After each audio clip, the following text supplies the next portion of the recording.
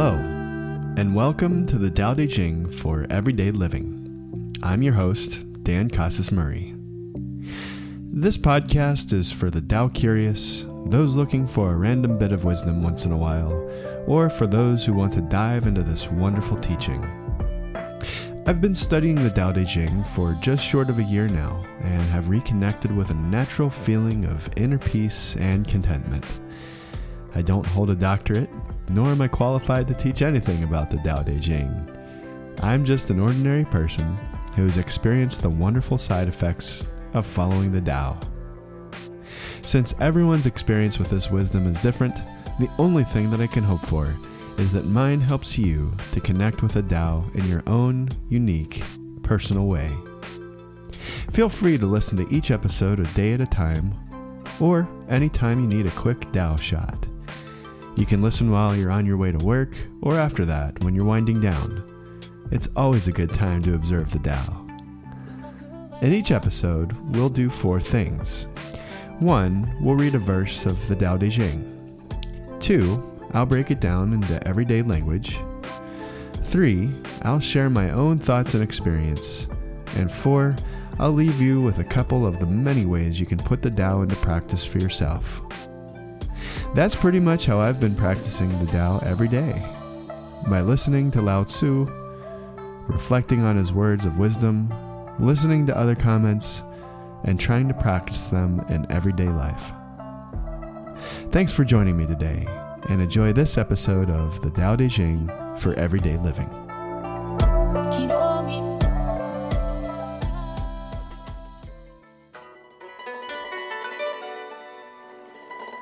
Verse 22, using the law of balance. To yield is to be preserved whole. To be bent is to become straight. To be empty is to be full. To be worn out is to be renewed. To have little is to possess. To have plenty is to be perplexed. Therefore the sage embraces the one and becomes the model of the world. The sage does not justify herself, therefore she becomes prominent. She does not boast of herself, therefore she is given credit. She does not brag, therefore she can endure for long. It is precisely because she does not compete that the world cannot compete with her. Is the ancient saying, to yield is to be preserved whole, empty words? Truly she will be preserved, and prominence and credit will come to her. That's verse 22 of the Tao Te Ching, translated by Wing Tsit Chan. Next, let's break it down. This verse has 3 parts to it, and we'll take each part one idea at a time. So part 1 is kind of giving us examples of the law of balance. Part 2 is giving us personal examples of balance. And part 3 talks about the results of using the law of balance. Basically, we grow stronger by yielding. So when we're saying to yield is to be preserved whole, to be bent is to become straight, to empty is to be full, I feel like Lao Tzu is giving us basically examples of how things just generally kind of balance out. There's a little bit of personal stuff in there. So, like we look at like objective observations. To be bent is to become straight, to be empty is to be full. But then we start looking at personal stuff, or things that are more personal in nature. To be worn out is to be renewed, and then to have little is to possess, and to have plenty is to be perplexed. And that last part's really just more money, more problems, right? It's pretty much the same. Okay, so there's kind of like observations in this first part. In the second part, Lao Tzu is giving us personal examples of balance. So it's kind of stretching this idea a little further. So when he says, therefore the sage embraces the one and becomes the model of the world, she does not justify herself, and therefore she becomes prominent. So that's sort of like a duality thing, but also a balance thing, right? So in not justifying herself, in other words, not saying how awesome she is, basically people take note of that and they're like, okay, you're cool, I'll listen to you. Whereas if somebody just comes right on the scene and starts bragging about their attributes, where, I don't know about you, but for me, I'm more likely to kind of not want to listen to that person.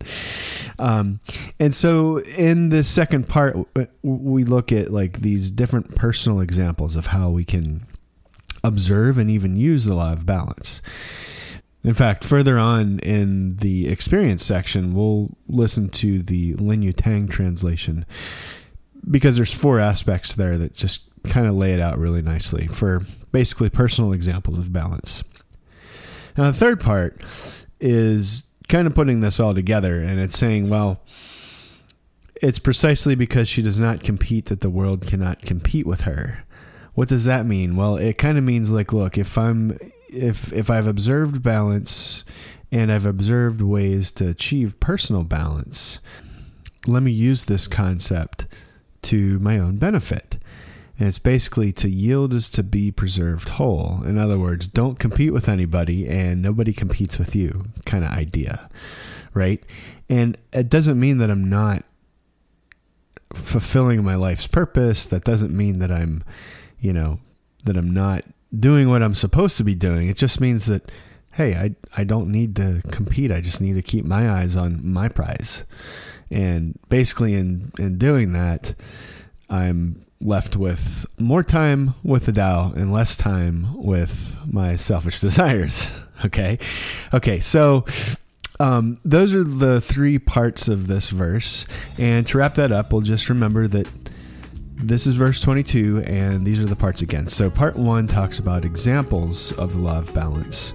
And then part 2 talks about personal examples of balance.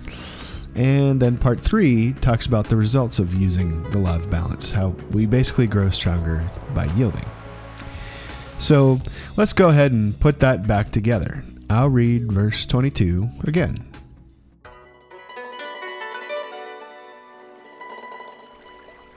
To yield is to be preserved whole. To be bent is to become straight. To be empty is to be full. To be worn out is to be renewed. To have little is to possess. To have plenty is to be perplexed. Therefore the sage embraces the one and becomes the model of the world. The sage does not justify herself. Therefore she becomes prominent. She does not boast of herself. Therefore she is given credit. She does not brag. Therefore she can endure for long. It is precisely because she does not compete that the world cannot compete with her. Is the ancient saying, to yield is to be preserved whole, empty words? Truly, she will be preserved, and prominence and credit will come to her. Let's take a look at some of the things that this verse made me think about today when considering using the law of balance. There are 3. Number 1 is that things usually balance out. 2, this idea of personal equilibrium or balance. And 3, avoiding competing with ourselves.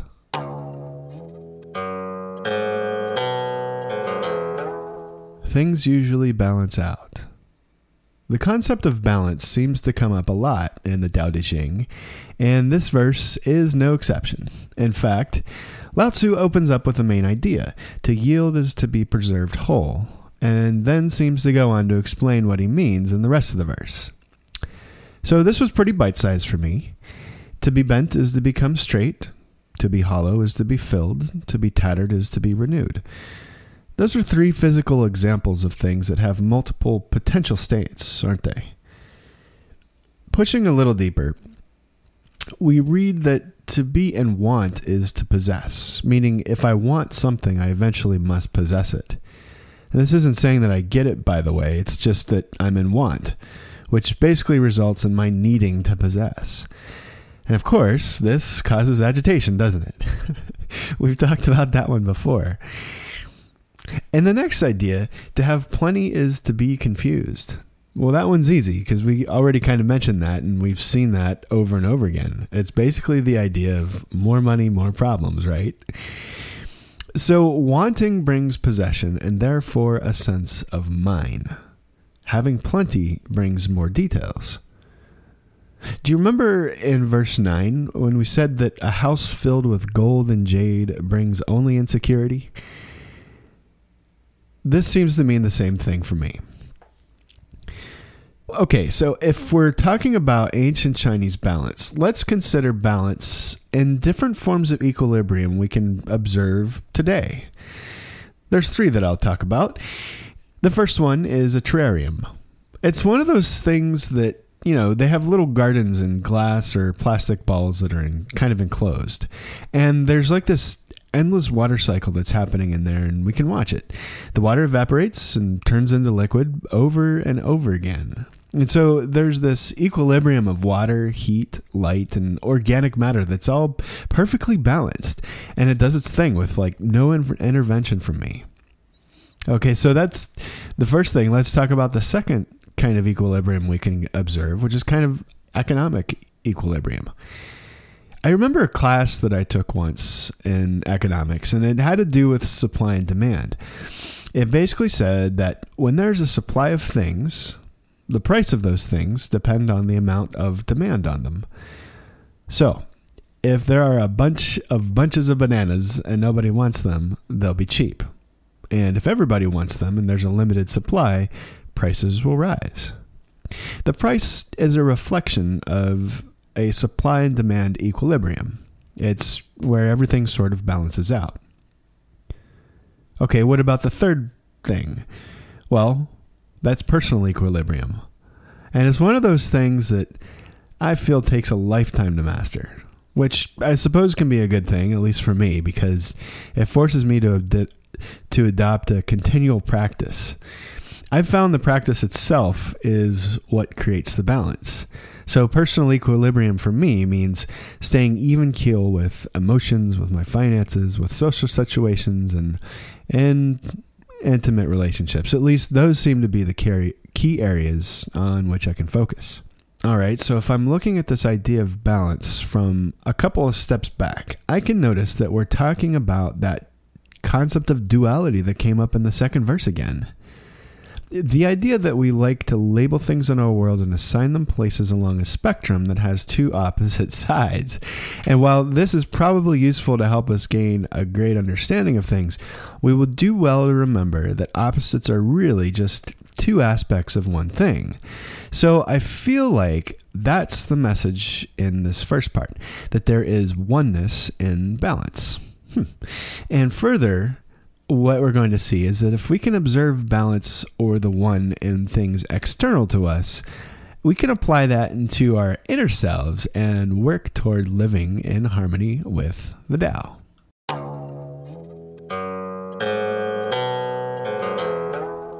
Personal equilibrium. My sense is that we can achieve a sense of balance by looking at the next part of this verse. In each line, Lao Tzu gives us suggestions for our inward-facing equilibrium in the first part of each line, and then hints at the result, which is outward-facing equilibrium. So, let's dig in. Therefore, the sage embraces the one. So once we have equilibrium, we embrace the one, don't we? Never on one end or the other. Once things have balanced out, we are outside duality. And since the natural tendency for us as humans is to remain out of balance, at least mine is, once we do become one with the Tao, we become an example for the rest of the world. But that's kind of high level, so it seems Lao Tzu goes ahead and explains what he means by that in the next 4 lines. All right, so we're going to look at the next 4 lines, only we're going to use the Lin Yutang translation. As you already know, I'm sure that Lin Yutang is my favorite one to read from right now in this period of my life. But I also like the way he kind of breaks down the next 4 lines. And so, by the way, this is actually very similar to the Wing Tzu Chan translation. It's just that I kind of wrote on the Lin Yutang translation.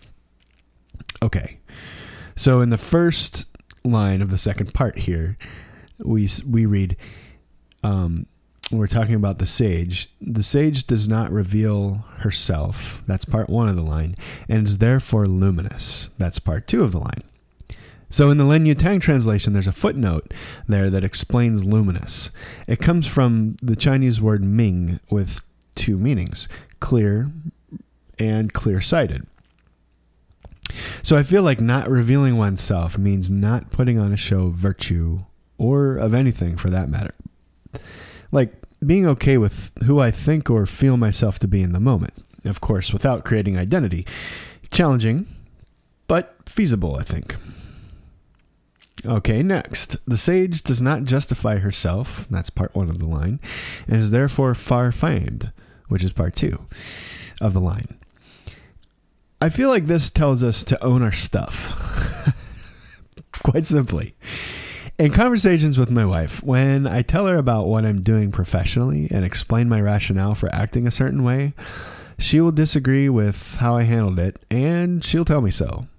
And in the moment, this is the worst. I'm looking for support for my decision. But after my embarrassment passes, I can hear what she is saying, and she always helps me learn a better way to do things.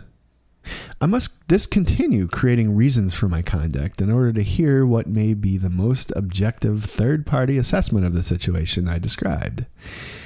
And the consequence of setting aside my excuses? Well, I learn more and become a more enlightened leader, which allows me to serve better. And when I'm not parading that, people are grateful. And according to Lao Tzu, spread the word organically. So Lao Tzu continues, the sage does not boast of himself, and therefore people give him credit. Did you recognize both parts there? This sounds pretty in line with what we just talked about, doesn't it? I think the call to action here is for me to nurture a quiet appreciation of myself without telling folks what they need to know about me. There's a certain element of the truth becoming self-evident in this line. Like, there's no need for me to promote my worthiness. If I act worthy, it becomes obvious. And I can't just act it. I must sincerely keep trying to be worthy. And when others who are louder and flashier than me walk around and take the credit, it only seems like they're winning. The temptation for me is to feel less than because my efforts seem to not measure up to theirs. And further, the results these people get from advertising themselves seems to gain them recognition and renown. But let's pause here for a moment and realize that they're getting exactly what they're telling people that they want. Superficial adoration that will disappear the moment a bigger, better deal comes along. In the last part of this verse, Lao Tzu says the way to avoid competition is not to compete. So not taking credit for things, I am remembered for who I really am in this case. The genuine, sincere, and consistent, quote, sage, or leader, or friend, or wife, or husband, or whatever. And so there's a final piece in the fourth line here, and that is that the sage does not pride herself and is therefore the chief among humanity. Do you remember back in verse 7? We talked about abandoning identity and allowing others to give that to us instead.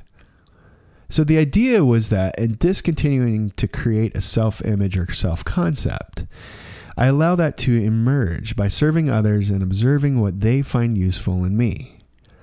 It wasn't necessarily about letting people tell me who I am, so much as it was allowing my characteristics and talents to reveal themselves to me as I serve others. And that's exactly what we're called to do by not priding ourselves. The more I can set aside my own self-image, the more I can serve others.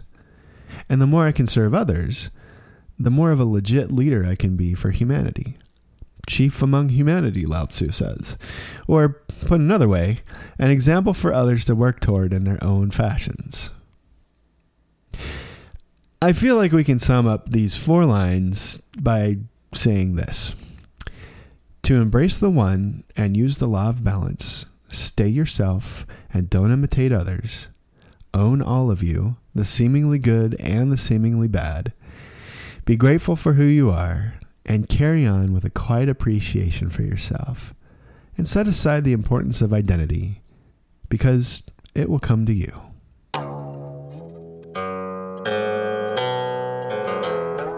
Avoiding competing with ourselves.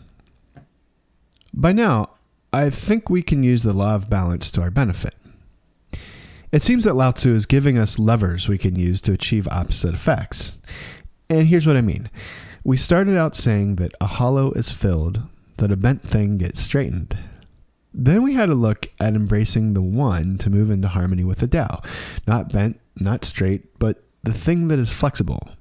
Not empty, not filled, but the empty thing that's useful. We've heard that one before, right? In verse 11. So if any time we find ourselves out of balance and leaning one way or the other, we have only to look to its opposite to set things right. I'm angry and want to feel better. I can apply the antidote, gratitude, or an appreciation for other things. I'm afraid and realize I don't want to be, but I'm having trouble shaking that feeling. I can apply the antidote and view the anxiety-causing situation from love's point of view. I'm obsessing about something and my thoughts won't turn off. The antidote is allowing it to run while settling my dust or unmuddying my waters. It's not magic, but it does take practice, of course. The idea is that we do have the leverage to bring ourselves back into balance. So while these are emotional or mental states we've been talking about so far, let's look at a more profound concept that Lao Tzu gives us. He says, it is because the sage does not contend that no one in the world can contend against her. Okay, so doesn't this sound like be content so you can feel content? At first, yeah, I feel like it's one of those no-brainer statements that is impossibly simple and therefore slightly annoying. But I've got to remember that while it is indeed simple, Lao Tzu's words always contain more than meets the eye, so I can push on. I ask myself, taken in context, considering the rest of this verse, what does that mean?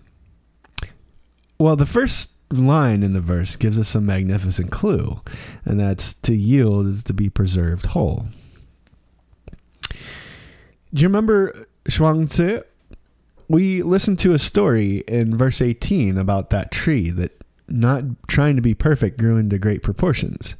The tree yielded to its basic nature, and therefore it lasted years beyond what its contemporaries might have. It was a terrible piece of lumber, said the carpenter. But after time, its ability to shade multitudes under it was unparalleled. In not competing with anyone, I outcompete them all. And this is what that line means to me. Hard to do, for sure, especially when the loud and flashy ones seem to be winning. I mean, even by calling them loud and flashy, I'm competing with them, aren't I? In a sense. For me, the key seems to lie in recognizing when I am inserting my ego into a situation, thought, or feeling. And by ego, I mean that part of me that must be right at all costs. That part of me that needs a situation to play out a certain way. Or that part of me that's happy when things go my way or when I'm recognized as a good person or talented or an expert. I'm calling my ego the thing that must be satisfied in order for me to feel better about things. In other words, my self-will. And perhaps you've heard Lao Tzu call us to do nothing before. That theme is laced all throughout the Tao Te Ching. And this is what he means by doing nothing in my perspective: abstaining from inserting my ego or self-will into things. And by allowing things to be as they are and abstaining from inserting my ego into them, I eliminate the essence of competition. I just gotta take a moment here and I ask myself, what does it mean to win? To be the best? To be found worthy? To be better than? To be not a failure? I mean, aren't these categorizations of self-worth? If I leave my self-worth open to external factors like people or situations, I may win some, I may lose some, but at the end of the day, I'm left agitated and therefore have expended energy needlessly in whatever direction I've gone. Might it not be better to sidestep that whole thing, refrain from competing and emerge whole? If it's just not my health that's preserved from exhaustion, what about my spirit? I don't know about y'all, but for me, being angry is exhausting. Being afraid is exhausting. I've learned to, for the most part, sidestep these awful ego-feeding habits and have found that life is still rewarding. It's still fulfilling. When I can live in harmony with the Tao by keeping my ego out of things, I experience greater joy and am able to love others more deeply, to include myself. I've found that the practice of leaving ego out results in wonderful things. So not competing actually has nothing to do with others. It's all crazy, right? It's all about how my self-will appears to make me feel better in comparison to them. But I'm doing that. They aren't. It's me. And the best piece of news I've heard all day is that if I'm creating this agitation, fear, and anger, I am the one who can stop it. I need not depend on others or situations for my well-being, simply because I already have it. All I need to do is look within, discover how I'm placing myself out of balance, apply an antidote, and move contentedly back into harmony with the Tao.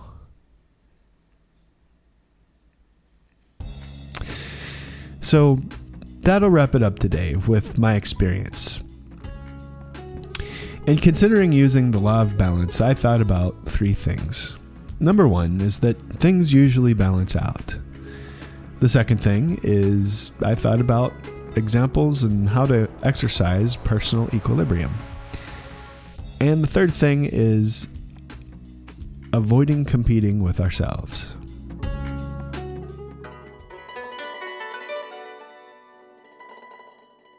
For the final piece of this episode, let's consider how we can apply the principle of using the law of balance in this verse today. By now, we've kind of gotten comfortable with this idea of using the law of balance. Basically, things always balance out and reach equilibrium. And being aware of this, we can use this principle to not only bring ourselves into balance more quickly, but we can actively practice balance too. So, with this in mind, I'd like us to take a look at the main point of verse 22. To yield is to be preserved whole. In other words, non-competition results in maintaining balance. So, let's look at some of the ways we compete from day to day. We compete with others and we compete with ourselves, don't we? In competing with others, I can find myself always making mental notes. Like, is this person legit? Is this person better than me? Am I better than that person? And maybe it's not so obvious. Maybe our little competitions are a little more subtle. At home, is my news more important than my significant other's news about the day? Do I need to express my feelings and make sure that they're heard first? Do I insist that my significant other pays attention to me? At work, do I usually listen to what others are proposing or saying, or am I preparing counter arguments? Or am I thinking of novel ways to relate and show that I'm a good team player by coming up with more elaborate ways to say, yes, I understand? I'm totally guilty of this.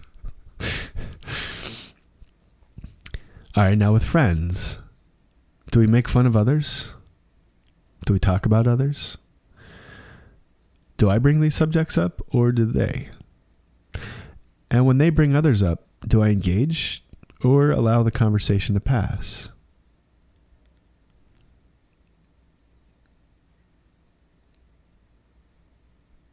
So maybe those are 3 areas that I can find myself competing with others. Let's now consider how I compete with myself. I can start off by asking, what are my plans for the day? How important is it that I accomplish these things? And what happens if I don't accomplish them? Like, how will I feel? Will I be less worthy? Less disciplined? Or just not a good person if I don't accomplish my goals? What if I don't want any goals and I'm content to sit there doing nothing? Do I beat myself up for not wanting to do anything? I think the main takeaway for this verse is for us to become aware of when we contend with either ourselves or others. And we see that every time we contend, we place some sort of resistance in our paths to growth. Lao Tzu urges us to yield, to accept what is, both within ourselves and without, so that we may keep close to center and therefore stay balanced. This doesn't mean that we don't need to have ambitions, certainly, but we don't need to compete against ourselves in order to get a feeling of self-worth. Alright, so that will wrap it up today. To consider the principle of using the law of balance, we looked at some of the ways that we compete from day to day. We compete with ourselves and we compete with others.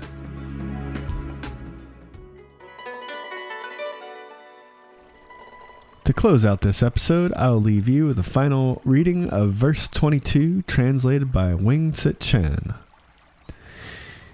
To yield is to be preserved whole. To be bent is to become straight. To be empty is to be full. And to be worn out is to be renewed. To have little is to possess. To have plenty is to be perplexed. Therefore the sage embraces the one and becomes the model of the world. The sage does not justify herself. Therefore she becomes prominent. She does not boast of herself. Therefore she is given credit. She does not brag. Therefore she can endure for long. It is precisely because she does not compete that the world cannot compete with her. Is the ancient saying, to yield is to be preserved whole, empty words? Truly, she will be preserved and prominence and credit will come to her.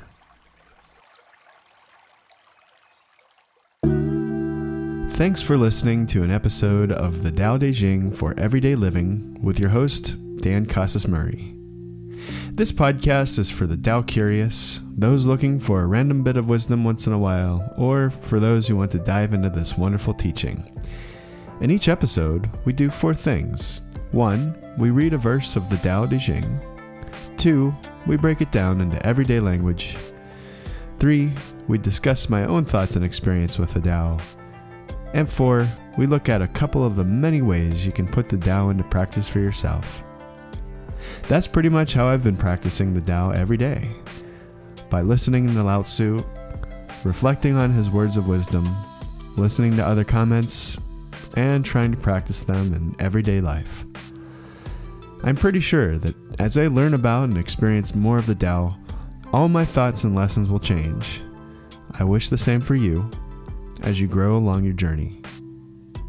If you found something meaningful in this podcast and would like to discuss it with others, I'd like to encourage you to subscribe to the subreddit Taoism. That's reddit.com/r/Taoism. Also, I'd invite you to share this podcast with friends if you think it would benefit them.